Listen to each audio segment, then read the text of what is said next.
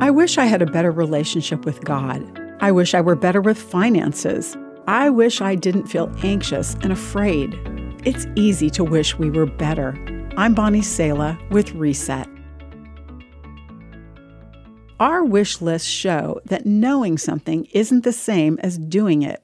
I can know God never leaves me and yet feel afraid. I can know that it would be better to save money rather than spend it and still make an unwise or desperate decision.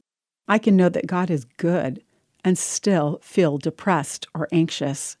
It can be hard to get head, heart, and nervous system all on the same page.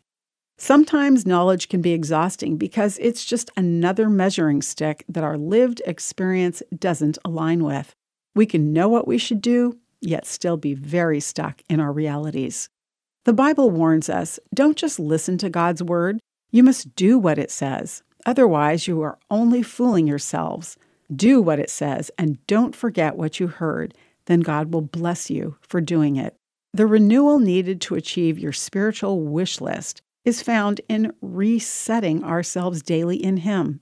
Our heads, hearts, and nervous systems come into alignment when we take time to talk to God every day, then listen for the Holy Spirit's quiet guidance. Do you meditate every day on God's truth and Scripture and let Him use it to bring peace to your heart? It's God's desire that all of your life and all of your desires align with His good purposes for you.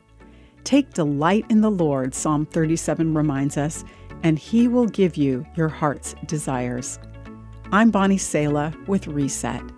To hear this again, read or share this, or to find more resources like this, visit guidelines.org.